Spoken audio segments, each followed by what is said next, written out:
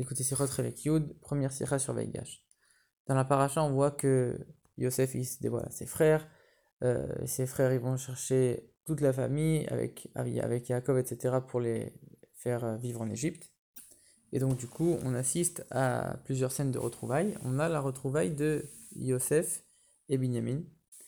Et plus tard, quand Yaakov descendra, à son tour, la retrouvaille de Yaakov et son fils Yosef. Et donc, qu'est-ce que le verset il dit? Vaipol al Savare Binyamin, que Yosef il est tombé sur le cou de Binyamin et il a pleuré. Binyamin il a pleuré sur le cou de Yosef. Et sur ça, on dit dans la Gemara, Yosef il a pleuré sur les deux Beth Amikdash qui allaient être construits dans le territoire de Binyamin. Et c'est pour ça que, dans le sens littéral, le mot on dit pas le cou, c'est écrit les coups de Binyamin pour dire les deux Beth Amikdash. Et Binyamin a pleuré sur le cou de Yosef pour pleurer sur. En vérité, ça représente le fait qu'il a pleuré sur le Mishkan de Shiloh, qui lui s'est trouvé dans le territoire de Yosef. Alors, a priori, ici, comment on peut voir dans cette scène de retrouvailles où chacun pleure sur le cou de l'autre, comment on peut dire ici qu'on est en train de parler du Beth Amikdash, du Mishkan, etc. En vérité, on sait déjà dans la Torah que le Beth Amikdash, il est comparé au cou. Il y a un passage qui dit qu'Amigdal David Savarecha, ton cou est comme la tour de David. On explique que de la même manière que le Beth Amikdash, c'est le lieu le plus haut du monde, dans le sens spirituel le plus haut. De la même manière, ça doit être représenté par un des endroits les plus hauts du corps, qui est le cou. C'est écrit aussi dans Vezat Bracha, qui réside entre ses épaules. C'est quoi les épaules? C'est le cou, que le Beth Amikdash il réside au niveau du cou.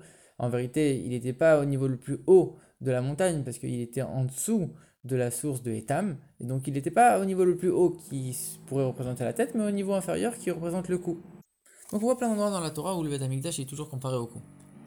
Maintenant on comprend pas, tu viens de nous dire, le Beth Amikdash c'est au sommet du monde, alors ça doit être le sommet de l'homme, mais en vérité, donc si c'est important qu'il soit haut, alors autant qu'il soit le plus haut possible, et donc dans ce cas-là représente-le par la tête.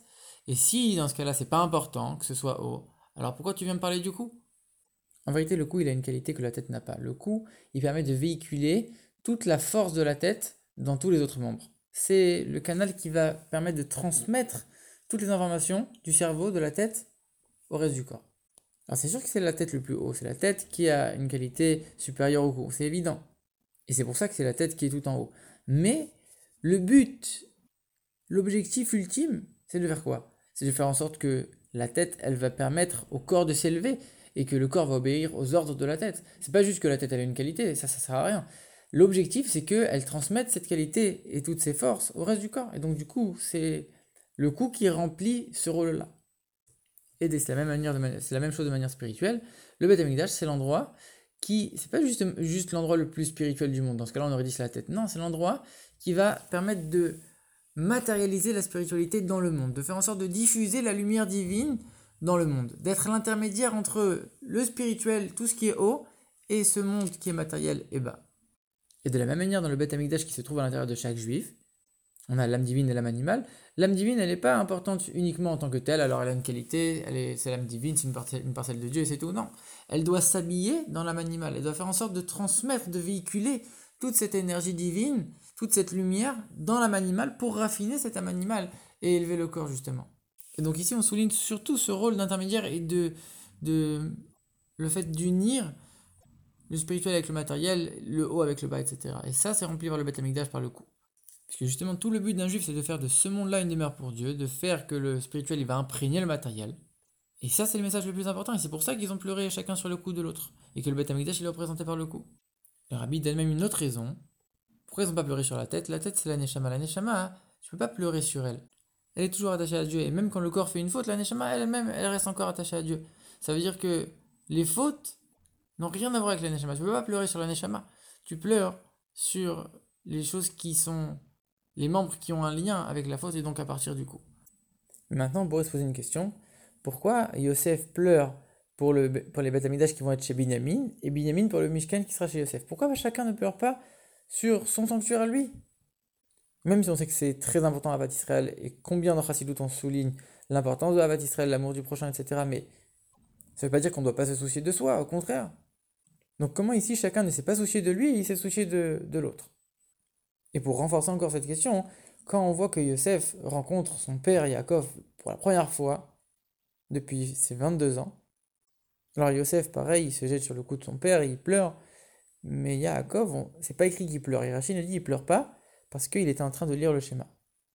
Alors Yosef, a priori, il a déjà prié sur le Beth Amikdash, il a déjà pleuré sur le Beth Amikdash. Et ici, on dit, le verset, il dit, il a pleuré encore. Il a pleuré sur le Beth Amikdash, parce que Yaakov, c'est le père, donc c'est le Beth Amikdash de Yaakov.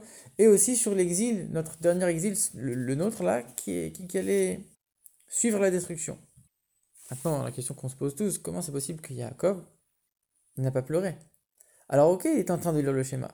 Et malgré le fait que ça faisait 22 ans qu'il n'avait pas vu son fils, il avait envie de lui sauter dans les bras, etc., il a réussi à ne pas se déconcentrer, à lire le schéma, et non seulement le lire, mais le lire avec une grande attention, une grande profondeur, etc. Alors ok, c'est très bien, il a réussi à se retenir, à se contenir, etc. Mais si tu dis que maintenant, ça représentait les pleurs sur le Beth Amikdash, alors comment c'est possible que maintenant, on lui annonce une prophétie que le Beth Amikdash va être détruit, et lui, il fait rien? Ça le touche absolument pas. Il lit son schéma tranquillement. Comment c'est possible une chose pareille? En vérité, l'explication elle est la suivante. Le pleur permet de soulager celui qui pleure.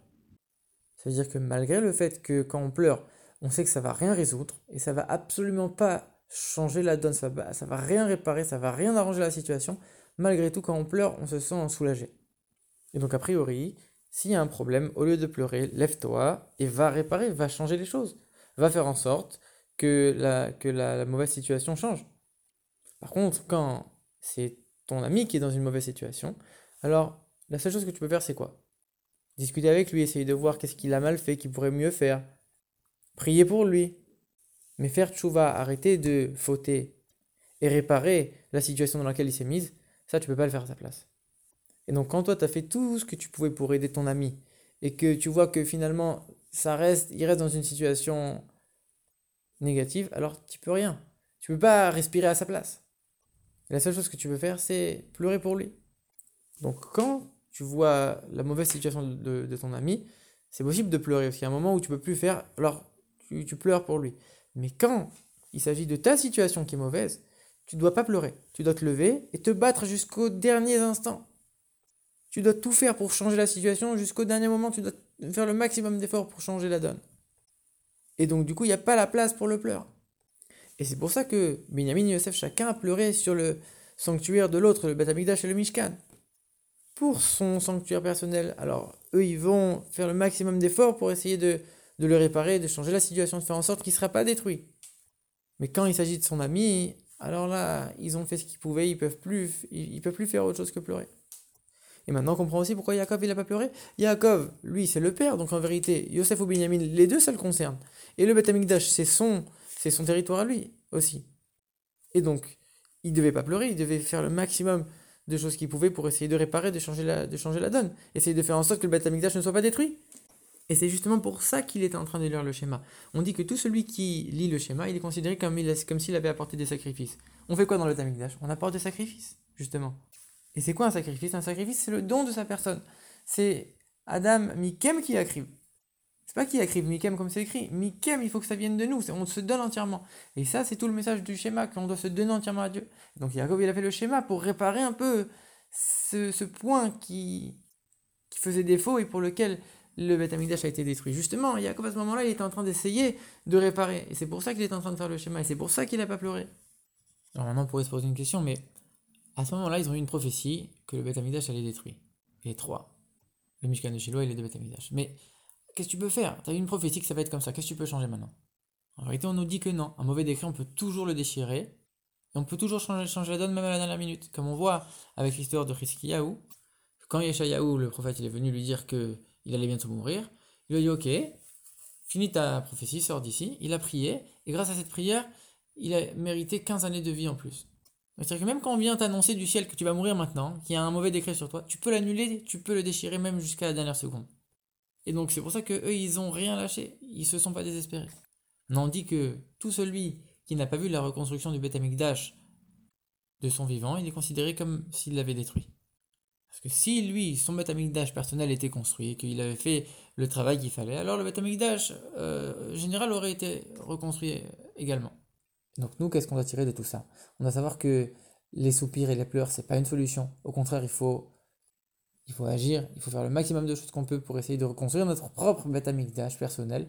Et par ça, on va faire en sorte de hâter la délivrance, la venue de Mashiach, avec la reconstruction du Beth Amikdash, à proprement parler avec la venue de Mashiach.